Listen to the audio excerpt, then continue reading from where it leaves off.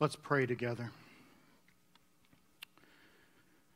God of heaven and earth, you create every human life in your image. You knit us with care and sustain us each day. You shower us with gifts and look on us with pride. You alone are the source of every good thing. You are our strength, our courage, and our hope. Lord, we lament for a world that does not recognize the value of every life, whether born or preborn. We cry out to you on behalf of the lives lost each day through abortion. We grieve with those who grieve the loss of children and grandchildren, nieces and nephews. Lord, we lift up in prayer to you those who need you most. For those, even Christians, who believe the lie of culture that life is only as valuable as its capabilities or resources, we ask for you to soften hearts and reveal your truth. For the many, many women who want to keep their unborn children but cannot see any possible options for doing so, we pray for support, encouragement, and for sisters and brothers in Christ to rise up and meet their needs. For women told lies about the impact that choosing abortion will have, and for women who are told they have no choice, Lord, we ask for clarity and courage. For women whose bodies have been damaged, some even to the point of death by an abortion, Lord, we pray for healing. For men who will never know or hold their child and are left to wonder, what if? We pray for comfort and strength. Mighty God, we cling to your promises for justice to be fulfilled, for your grace to be made known, and for your peace to rule in hearts and minds and lives. Help us to live out the vision you have given us for life in this world. Give us the will and the courage to put the lives of others before our own and to advocate on their behalf, to sacrifice where necessary and to serve where needed. Lord, you are ever faithful. Make us faithful in our service to you. In Jesus' name, amen. Welcome, everybody. My name is Mike. I'm on staff here at the church as our director of outreach. And I have the tremendous honor and privilege to share with you the Word of God in a few moments. But right now, what we want to do is put up on the screen some options for you to give, should you do so. You can do online giving through our website. You can also submit a prayer request at our website, livingwatercc.com. And lastly, we want you to let us know that you're out there, that you're watching. You simply text 9 a.m. to the phone number on the screen, 717-510-1748. Let me give you a minute to do any one of those right now, or perhaps to write down that information for future reference, and then we will continue with our service.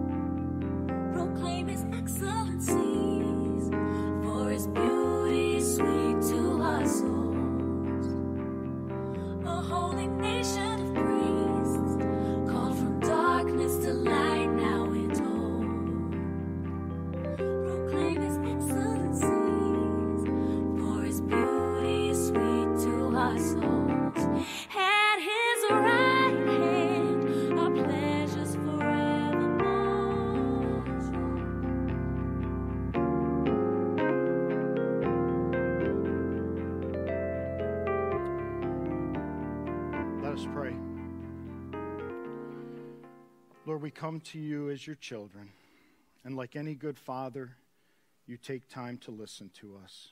Thank you. I want to lift up to you today those who are ill. It seems by now we all know someone who has been touched by this virus, or we ourselves have contracted it. I pray for those affected. Please bring healing to their bodies. If a sparrow doesn't fall to the ground without your knowledge, how much more are you aware of the sufferings of your people?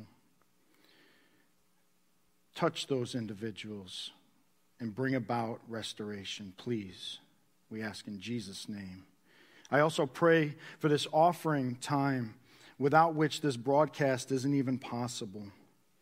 Lord, we thank you that we can pray corporately through the technology and equipment that you have provided. May we continue to advance your gospel, either in person or through internet connections to those who need to hear about Jesus. Lastly, Lord, I pray for myself. I still can't believe you use me to do the things like I'm about to do, which is open up your word and proclaim the excellencies of Christ to the people here at Living Water and those who just happen to be tuning in. It still boggles my mind. Thank you, Lord, for the new birth. Thank you for regeneration. Thank you for extending mercy and grace to me, a sinner. Help me to share your word now with fidelity, clarity, humility, boldness, and passion. Use me as you will and work in our hearts. We thank you for who you are and all that you do. In the name of the Lord Jesus Christ, I pray. Amen. So we're going to get into the Word of God. I hope you have a Bible with you. If you don't, we will have the verses up on the screen for you. But if you have a Bible and you want to follow along at home, we're going to be in Genesis chapter 49. We've been in this chapter for a while now. We're nearing its end, but we're not quite there yet. And we're going to look at just two verses, verses 27 and 28. So if you are willing and able, will you please stand, even at home, as we honor God at the hearing of his word.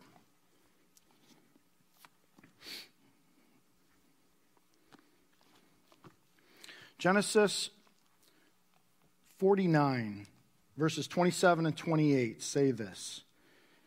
Benjamin is a ravenous wolf, in the morning devouring the prey, and at evening dividing the spoil. All these are the 12 tribes of Israel. This is what their father said to them as he blessed them, blessing each with the blessing suitable to him. The word of God. You may be seated. Well, allow me to take this opportunity to remind all of us where we are in the book of Genesis, and specifically where we are in chapter 49. We've been in this chapter, like I said, for a while, even dating back prior to Christmas and the Advent season. So we've been in it for a minute, for sure, but what we see in this chapter, and it has been very interesting to learn about the various sons of Jacob and the corresponding tribes that come from these children. And what Jacob is doing here is he's about to pass. He is about to die. Before the end of this chapter, he will have passed on. And the death and burial of Jacob is what we will look at next weekend, if the Lord wills it. But what he has here is he has words for each of his sons as they've all gathered around him during his last. He's maybe hours away from death, perhaps even minutes. And he has words for them. And now we're finishing up with the last son, the youngest one, Benjamin. Now, I don't know about you. When I think about Benjamin, I always think of him as the baby brother. He's like the one being pampered all the time and protected and cared for. Everybody's always concerned about Benjamin. And I think that might be because when Jacob was told the lie about his favorite son, Joseph, that he had died, I think what happened was for Jacob, he funneled all of that affection he had for Joseph and he poured it into his now youngest son, Benjamin. And, he didn't want Benjamin to go to Egypt, if you remember that. kind of protecting him, keeping him safe. And then when Benjamin was in Egypt, everybody's all concerned, how do we get, Benjamin back to dad? Because he's baby Benjamin. What makes Jacob say to him here, very interesting. I like what the very popular commentator Matthew Henry has to say about this. He says, "It is plain that Jacob spoke by prophecy and not by natural affection. Otherwise, he would have spoken with more tenderness of his beloved Benjamin." So what does he say to Benjamin? He says something very short. He says, "Benjamin is a ravenous wolf, in the morning devouring the prey, and at evening dividing the spoil." And then verse 28 is kind of a summation of what we've looked at thus far in Genesis 49. So we really just have the one verse here dedicated to Benjamin. And I have to confess to you that when I first read verse 27, I didn't know what was going on. I didn't know what to make of it. Because we've seen so far that Jacob is often using poetic language. In fact, the whole point here in Genesis 49 so far has all been poetry, and he's talking about various animals, and he's kind of using cloaked language a little bit. And I read, okay, Benjamin is a ravenous wolf, devouring the prey in the morning and dividing the spoils in the evening. Is that a good thing or a bad thing? Is it good to devour the prey? Is he saying something positive about Benjamin or negative? Is this a blessing or a curse? Because as we've seen, Jacob has a mixture of blessings and curses for his kids. He doesn't always give them something that's positive and a promise of prosperity in the future. Sometimes he comes with something quite negative, a curse even. Something that he's saying that is a hard word where he's pointing out to them a character flaw within them. So what is he saying of Benjamin? Is it good to be a wolf? Is it good to devour your prey? I honestly didn't know. So I had to go to the people much smarter than I am. That's the beauty of the Bible, is it's been poured over time and time again for literally centuries upon centuries by very smart people who know a whole lot more than I do. So I looked at what they had to say. And far and away, by a long shot, most people, the consensus is that what he's saying is a positive thing. There were a few people that saw it as a negative. But I think what's going on here, and I hope to flesh this out here, is that being a wolf is a virtue, not a vice. Meaning it's a good thing, not a bad thing. But being a blessing that Jacob is giving here to Benjamin, this blessing comes with a warning, as we will see. So since Jacob's words here are prophecy, he's foretelling and into the future. What we have to do is we have to look at the descendants of Benjamin, the people that would come from the line of Benjamin known as the Benjamites.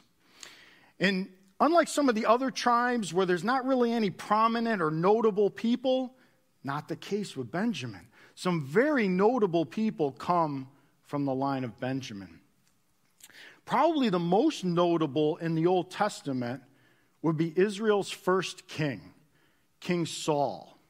Remember King Saul? He was a Benjamite. And Saul, as the first king, he brought much to the table. Saul, the Bible tells us, was tall and handsome. But I don't think he was a pretty boy type. Saul liked to throw the fists. He would be ready to square up with any adversary at any time.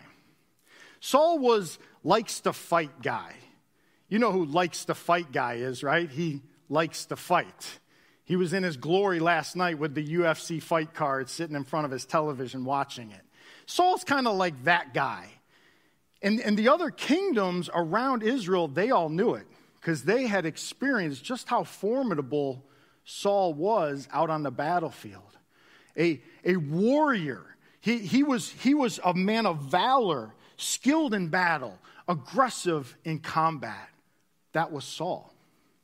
So we're just beginning to see some of Jacob's prophetic words coming true in this case, one of the descendants of Benjamin. Let's look at another one. Another one, not as well known, but still kind of prominent. He's one of the judges. I think he was the second judge. He might be memorable simply because of what is recorded in Judges chapter 3. So what is going on at the time? Israel has fallen under the rule of Moab. And Moab was led by a king who was a wicked king subjecting the Israelites. And his name was King Eglon. So we have Ehud the judge and Eglon. And I kept wanting to say Ehud, and Harry and I were talking about this morning. I think that's our Americanness coming through. I don't think it's Ehud, I think it's Ehud. So I'm going to try not to stumble. It's Ehud and Eglon. Ehud is the judge, and Eglon is the king. And as the ESV puts it, Eglon was a very fat man. Now, I just love the scriptures. No political correctness whatsoever. He's not overweight. He's not heavy set. He's not big boned. He is a very fat man. And so Ehud, he sets up a meeting with this king, and he's going to take him out. And we'll see that happen. And one of the features or characteristics, I guess, of Ehud is that he was left-handed. And a lot of the Benjamites were left-handed. And he was able to get through the guards on his way to the king because of being left-handed. He fixed the sword to his right thigh that we'll see in a minute. And so he got into the king with a weapon, and he came in undetected. So he rolls up on King Eglon, and we pick it up in verse 20. And Ehud came to him as he was sitting alone in his cool roof chamber. And Ehud said, I have a message from God for you. That is so gangster. I mean, that is such a mafia line straight out of Goodfellas. He's about to whack him, and he says, I have a message from God for you. Straight savage. And he rose from his seat, and Ehud reached with his left hand, took the sword from his right thigh, and thrust it into his belly. And the hilt, that's the handle, also went in after the blade, and the fat closed over the blade. For he did not pull the sword out of his belly, and the dung came out. Some of the best imagery in all of Scripture. The fat closes in over the blade. And so Ehud either can't get the blade out or just leaves it in there. Dung is falling out the backside of this king. And so what happens next? Ehud leaves the chamber, he locks the door, and he bolts. So the king's servants, they come back and they see that the door is locked. And they think, well, the king is in there and he's, quote, relieving himself. Which, incidentally, he is, quite involuntarily, though. So they wait outside. So the servants are waiting outside, and they're waiting, and they're waiting. And after a while, they realize, we better go in and make sure that the king is okay. So they get the key, they open the door, and what do they see? There lies the king with his fat belly and a sword sticking out of it, dead in a pile of his own feces. Who says the Bible is boring? I mean, really? I mean, is this not one of the great accounts in all of Scripture? And so what happened after this? Well, this and the ensuing events caused 80 years of peace in the nation of Israel. So what do we see with both of these men? King Saul and Ehud the judge. We see boldness. We see bravery. We see zeal. They're warriors, aggressive, fierce. Sort of sounds like a particular animal, a wolf, perhaps. Again, we're beginning to see Jacob's words come to fruition when he said, as his departing words to Benjamin, Benjamin is a ravenous wolf, in the morning devouring the prey, and at evening dividing the spoil. So what are wolves known for? Well, they're known to be ferocious, vicious. They're wild, right? I would say that they're like the alpha dogs. They're the opposite of a poodle. When I was a little boy, I was a toddler, maybe 2 or so, my family, we had 2 poodles. Their names, I can't believe I'm going to admit this, were Pierre and Suzette. And I'm thinking, what were my parents thinking about? We're Italian, not French. I got to think some adult beverages might have been involved somehow, some way there. But what's worse yet is the girl, the female, Suzette, when I was 2 years old, bit me right on my nose. To this day, I'm not a fan of poodles. I wouldn't say I'm scared of poodles. I think if you say that, you instantly forfeit your man card. Just give it up, okay? You're done, all right? I'm not afraid of poodles. I just don't like them. But the poodle is like the beta dogs, right? Whereas wolves are the alpha dogs. If I get taken out by a female poodle named Suzette, I'd hate to think what would happen to me if a wolf ever got a hold of me. You don't mess with the wolf. They're hungry. They're these ravenous wolves. That's what ravenous means, hungry. They have this insatiable appetite. And right about the time where I was being bit on the nose by poodles, there was a very popular song out there back in the day by Duran Duran. If you were here, we could do a little interaction and play Name That Tune, see if you know the song I'm referring to. But it is Hungry Like the Wolf. Who knew Duran Duran was so biblical, right? But wolves, they're known as surplus killers. I was unfamiliar with the term until this week. Learned something new. You ever heard the term surplus killer? You know what it means? It means they kill more than they can eat. And I think if they're hungry all the time and they end up killing such that they're full and they got some left over, that says something about their ferocity. So they kill, they eat their fill, and they have food left over to do what? To share with others, to divide up the spoils. Exactly what Jacob says of Benjamin, a ravenous wolf in the morning devouring the prey, and in the evening dividing the spoils. So this week, it's kind of a slow week at Living Water. Pastor Mike and I were chatting, and we were talking about one of our favorite commentaries written by a man named James Boyce. James Boyce was born in Pittsburgh, and he pastored out in Philly, so he's a PA guy through and through. He has since gone on to be with the Lord, but prior to his leaving, he left with us just a treasury of biblical insight for us to benefit from. In his commentary on Benjamin, he had a section called The Dark Side of the Force. I love that. Let me quote what he says there. He says, referring to Benjamin as a wolf is a praiseworthy reference to Benjamin's bold ferocity. Yet it is also true that this comparison should be taken as a warning as well. Properly directed, the chief characteristic of this tribe would be a good quality. However, if misdirected, it could become destructive. Boldness would turn to arrogance. Strength would turn to cruelty. Think about it. Passion.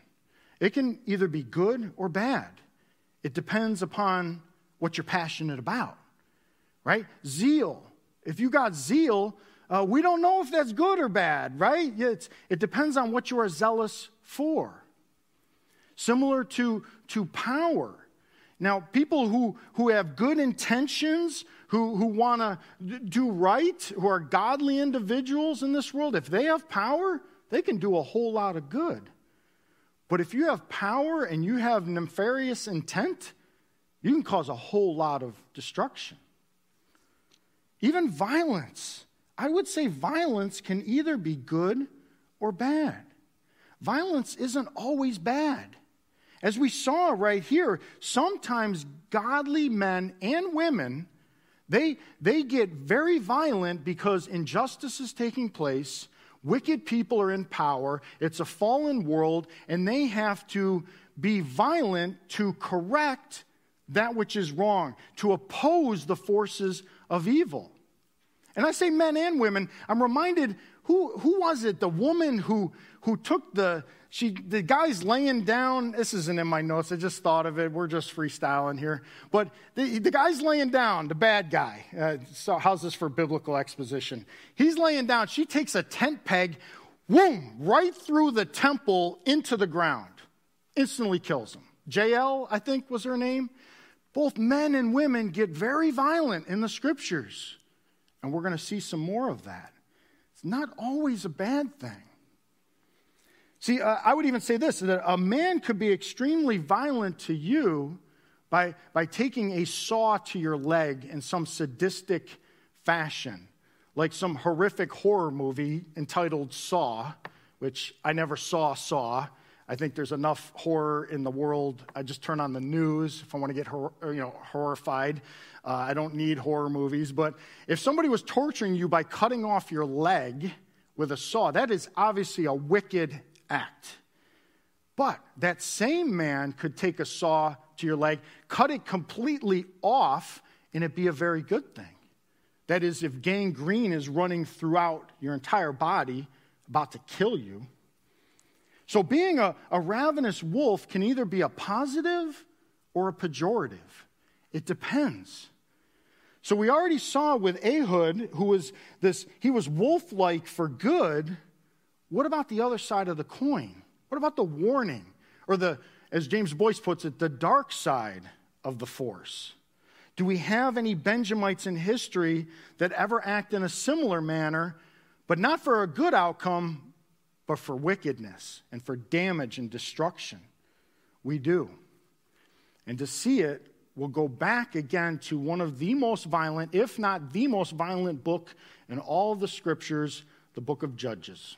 We go back to Judges where every man did that which is right in his own eyes. There's this disturbing story. So I give you a word of warning. I'm just going to read the scriptures. I will try not to embellish too much, but it is disturbing. And it's covered in the book of Judges. Covers about 4 chapters. So what I'm going to do is I'm going to kind of set it up for us, and then we're going to look at it. There's this unnamed man. He's from the tribe of Levi. And he's traveling. He's on a journey with his concubine. And he's traveling throughout the region, and he ends up in the territory belonging to Benjamin, Gibeah, to be specific there. Gibeah. I hope I'm pronouncing that properly. And so he and his concubine end up staying in the home of another Levite who just happened to live in that area, surrounded by Benjamites. Okay, and this man has a daughter. So you got 2 men and 2 women together spending the night in a Benjamite city. Okay? Let's pick it up in verse 22 of Judges chapter 19. And again, I give you just a word of warning. This is in the scripture. We teach the full counsel of the word of God here at Living Water. I don't know that this has ever been preached before, so it might be new, preached here at Living Water. It might be new to you. Let's look at it. Judges 19, we're going to look at verses 22 through 29. So as they were making their hearts merry, you got the 4 people hanging out, I don't know, making their hearts merry, maybe having a few pops. Behold, the men of the city, that would be men from the tribe of Benjamin, the text says, worthless fellows, surrounded the house, beating on the door. And they said to the old man, the master of the house, bring out the man who came into your house, that we may know him. And the man, the master of the house, went out to them and said to them, no, my brothers, do not act so wickedly. Since this man has come into my house, do not do this vile thing. Very reminiscent of the sodomite account in Genesis 19. Behold, here are my virgin daughter and his concubine. Let me bring them out now, violate them, and do with them what seems good to you. But against this man, do not do this outrageous thing." But the men would not listen to him. So the man seized his concubine and made her go out to them. He basically shoves the concubine out the door to this mob of evil Benjamites. And they knew her and abused her all night until the morning. And as the dawn began to break, they let her go. And as morning appeared, the woman came and fell down at the door of the man's house where her master was until it was light. This is very sad. And her master rose up in the morning, and when he opened the doors of the house and went out to go on his way, behold, there was his concubine lying at the door of the house with her hands on the threshold. He said to her, "Get up, let us be going." But there was no answer. And I think that was because she was dead. A little tidbit here, there's some ambiguity in the Hebrew. We're not sure if she's dead at this point, which makes what's about to happen even that more horrific. Then he put her on the donkey, and the man rose up and went away to his home. And when he entered his house, he took a knife, and taking hold of his concubine, he divided her, limb by limb, into 12 pieces, and sent her throughout all the territory of Israel. Now, I just want to pause here. Just let that sink in. I'm going to get a drink of water.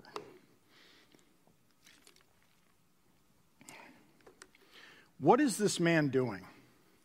What is he doing? He's sending out body parts of his concubine, a woman made in the image of God. He's sending it out to the various tribes around him. What is he trying to do? He's trying to rile them up. He's trying to outrage them so that they would fight against the Benjamites. And that's exactly what he did. You got the other 11 tribes outraged. They say, nothing like this has ever happened in Israel before. They are completely outraged. They gather together, the 11 tribes gather 400,000 soldiers to fight against the one tribe of Benjamin. So who's fighting? You got this civil war taking place. It's the 11 tribes with 400,000 men versus one tribe with only 700 men. And you know what happened? The first 2 days of battle, these 700 men took out 40,000 of the 400,000 soldiers from the other 11 tribes. As we've seen, these Benjamites can fight. But as the battle waged on and the war kept going on, they couldn't sustain that. They were eventually overtaken and they lost the battle. And this already small tribe of Benjamin was brought nearly to extinction. But they did recover. But the wolf got bit bad. And I'm reminded of Jesus' words to Peter when he sliced off the ear of Malchus. He said, "Those who draw the sword, they die by the sword." This is the double-sided implication of the prophecy. This is the dark side of the tribe of Benjamin. Dark indeed. Let me give you one more example. This is probably the most well-known Benjamite of them all in all of human history. But he doesn't hit the scene really until the New Testament. And I could just tell you who it is, but I thought what we would do is play a little Who Am I? I'll tell you what the scriptures say about this individual, and then you guess who it is. So here we go. Who am I? I'm, of course, from the tribe of Benjamin. I was circumcised on the 8th day. I was a Pharisee. I was a violent persecutor. I was extremely zealous for the traditions of my fathers. I breathed out threats against Christians. I ravaged the church. I bound and dragged off to prison both men and women. I was filled with rage and fury. and I oppose the name of Jesus. Who am I? Of course, Saul, better known as his Roman name, Paul, better known today as the Apostle Paul. But when Saul was still Saul, he had some passion. He had some zeal, but he was zealous in all the wrong ways. He was devoted, no question. He was devoted to putting a stop to this upstart movement they called the Way, the beginning of Christianity. He was a violent man. He was aggressive. He was vicious. He had a wolf-like spirit. Why? Because Jacob's words to Benjamin so long ago found root in Saul of Tarsus, and they came to fruition and played itself out in this lost, unregenerated man who was making it his life's mission to stop the threat, as he saw it, of Christianity. But that's not where the story ends. Praise God. This sword cuts both ways, pun intended. See, these passionate and aggressive tendencies can be channeled in a way that is productive instead of destructive. Again, this is the double-sided implication of Jacob's prophecy to Benjamin. Again, I want to quote Matthew Henry. He said, the Apostle Paul from the tribe of Benjamin, in the morning devoured the prey as a persecutor, but in the evening he divided the spoil as a preacher. So what happened? What happened to Saul? How does he go from being this passionate persecutor to becoming a passionate preacher? What happened? Well, I'll tell you, Jesus happened. The grace of God became manifest in the life of Saul of Tarsus. On the road to Damascus, you know the story. He comes face to face with the one whom he had been persecuting. The Lord Jesus Christ shows up, basically knocks Saul on his can, and by the time he gets up and goes on with life, he's never the same. Why? He met Jesus up close and personal. And guess what? His passion never went away. Not at all. He was now passionate for all the right things now. It was rightly directed passion. His zeal was channeled into a God-honoring direction. And he goes on to, instead of stopping churches from doing what they were doing and the gospel going forth, he's now planting churches. And he writes nearly 2/3 of the New Testament. He traded his sword for the pen. Instead of shackling Christians when he himself was a slave to sin, he now shackles himself to Jesus, becoming a slave to Christ, willingly. What other faith system has that? You talk to other people from other different beliefs and religions and faith systems, and you talk to them about the new birth, about being born again, about being regenerated, about being transformed and changed to being a new creation. You talk to them about that, and they look at you sideways. They can't figure it out. They don't have categories for that. But we do. But if you talk to them about this type of transformation, you know what they come back with? They come back with a whole lot of religion. They got rules for you. They got doctrine. They got precepts. They'll tell you what you need to do to join their club. But at the end of the day, that's all they got, a club. No better than the Elks Club or the Moose Lodge. My friends, we have the gospel of Jesus Christ that takes dead people and makes them live. Takes them from death to life, from darkness to light. We're talking about life transformation. This is no religiosity that we are doing here at this church and churches around the world. God is still changing lives like he did Saul. He's still at it. And he's going to continue until Jesus returns. And what is he doing? He's taking ravenous, law-breaking people and turning them into ravenous, righteous living people. What do you think made Paul say some of the things he said? Have you read Paul in the New Testament when he talks about the Christian life? I mean, it's like straight cutthroat language that he uses. Let me give you a few examples. Romans 6:17. But thanks be to God that you who were once slaves of sin have become obedient from the heart to the standard of teaching to which you were committed. And having been set free from sin, have become slaves of righteousness. That's hardcore. Slaves of righteousness? Really, Paul? Romans 8:13 gets even more intense. For if you live according to the flesh, you will die. But if by the Spirit, don't miss that, if by the Spirit you put to death, you kill the deeds of the body, you will live.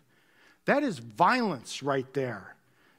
That's what he's advocating for, is violence. Colossians, he says, put to death whatever is earthly within you. 1 Corinthians, he says, I die every day. So Paul, what are you saying? Are you saying that Christians need to be more violent? Yes, I think that's exactly what he's saying. But hear him clearly, though. It's not a violence against anyone else. It's not against other people or people groups. It is a violence against our own selves. We make war against every sinful impulse within us, and we kill it. As John Owen famously said, be killing sin, or sin will be killing you. And so, to wrap it up, I want to quote another John, a pastor named John Piper. You may have heard of him. He said something that's one of my favorite sections, like of any sermon. I thought I couldn't come up with a good conclusion. I'm going to let him do the work, and I'm going to quote him because it's that good. Here's what he said in the context of this warring against sin and putting to death the deeds of the body. John Piper says, I hear so many Christians murmuring about their imperfections and their failures and their addictions and their shortcomings. And I see so little war. Murmur, murmur, murmur. Why am I this way? Make war. If you wonder how to make war, go to the manual. Don't just bellyache about your failures. Make war. There's a mean, violent streak to the true Christian life. Not against anyone, but our own selves. And all that is in us that would make peace with sin and a settling in peacetime mindset. We make war on that. It is a violence against all lust in ourselves, all enslaving desires for food, caffeine, sugar, chocolate, alcohol, pornography, money, the praise of man, approval of others, power, fame. This is our enemy. This is where we make war. It is a violence against all racism in our souls, all sluggish indifference to injustice, a violence against indifference to poverty and indifference to abortion in our souls. Christianity is not a settle in, live at peace with the world the way it is kind of religion, like most Christians live their daily lives. Notice he didn't say many Christians, he said most. So he's saying, where is the fight? Where is the fight? I hope you're in the fight. Because when you look at your failures and your addictions and your shortcomings, yeah, you can talk about them. You can bellyache about them. You can complain about them. But have you learned to make war 24/7 against them? I'm going to leave it right there. I can't come up with a better conclusion than that. Let's pray.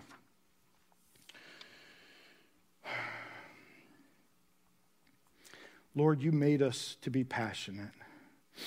You made us to care. There is something within each and every one of us that gets us excited. I think about later today as many of us will be watching football. And there will be times when we jump out our seat and yell and scream as we fiercely root for the team we want to win. If we get all passionate about something as trivial as a game that is here today and gone tomorrow, will we be as equally passionate for you and your glory? And for some of us, we have pursued things much worse than the glory of our favorite sports team. We have chased after that which is forbidden. I personally have pursued those things which I know you hate. Help me, Lord, to hate them like you do. Because even though I know you and I desire to know you more and obey you more, I have competing desires within me. And all this talk of wolves, I'm reminded of the old saying about two wolves that are fighting within us. Which one will win? It's the one we feed. May we be feeding on you and your word. You've already given us all that we need.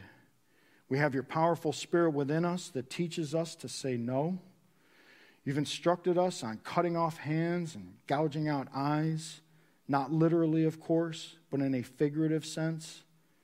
We are to violently do whatever it takes to fight the good fight of faith so that we might live according to your word. We are surrounded by sin at every turn. And so, Lord, my prayer is simple, that we would enlist, that we would enter into this flesh versus spirit battle that is the true Christian life. And we would fight not in our own strength, but as we read earlier, if by the Spirit we put to death the deeds of the body, we will live. We have our marching orders from you, the captain of our souls. Be glorified in our lives, please. We ask all this in Jesus' mighty name. Amen. So as we dismiss, Pastor Paul and I want to share a video with you. And I think I would be remiss if I didn't acknowledge that there are many out there, I know it, you're in the battle. You're fighting. You're fighting tooth and nail by the Spirit. But as they say, you win some and you lose some. And perhaps right now you're a little beat up. You're wounded. And you don't need to hear a passionate message about making war. You're like, I'm in the war, Mike. I'm already there. But I'm struggling. Because I know how powerful sin is, and I know just how weak I am. But I want to remind you that you may have lost some battles, but Christ has won the war. You need to hear that today. And so we want to show you this video. It's ministered to me. I hope it ministers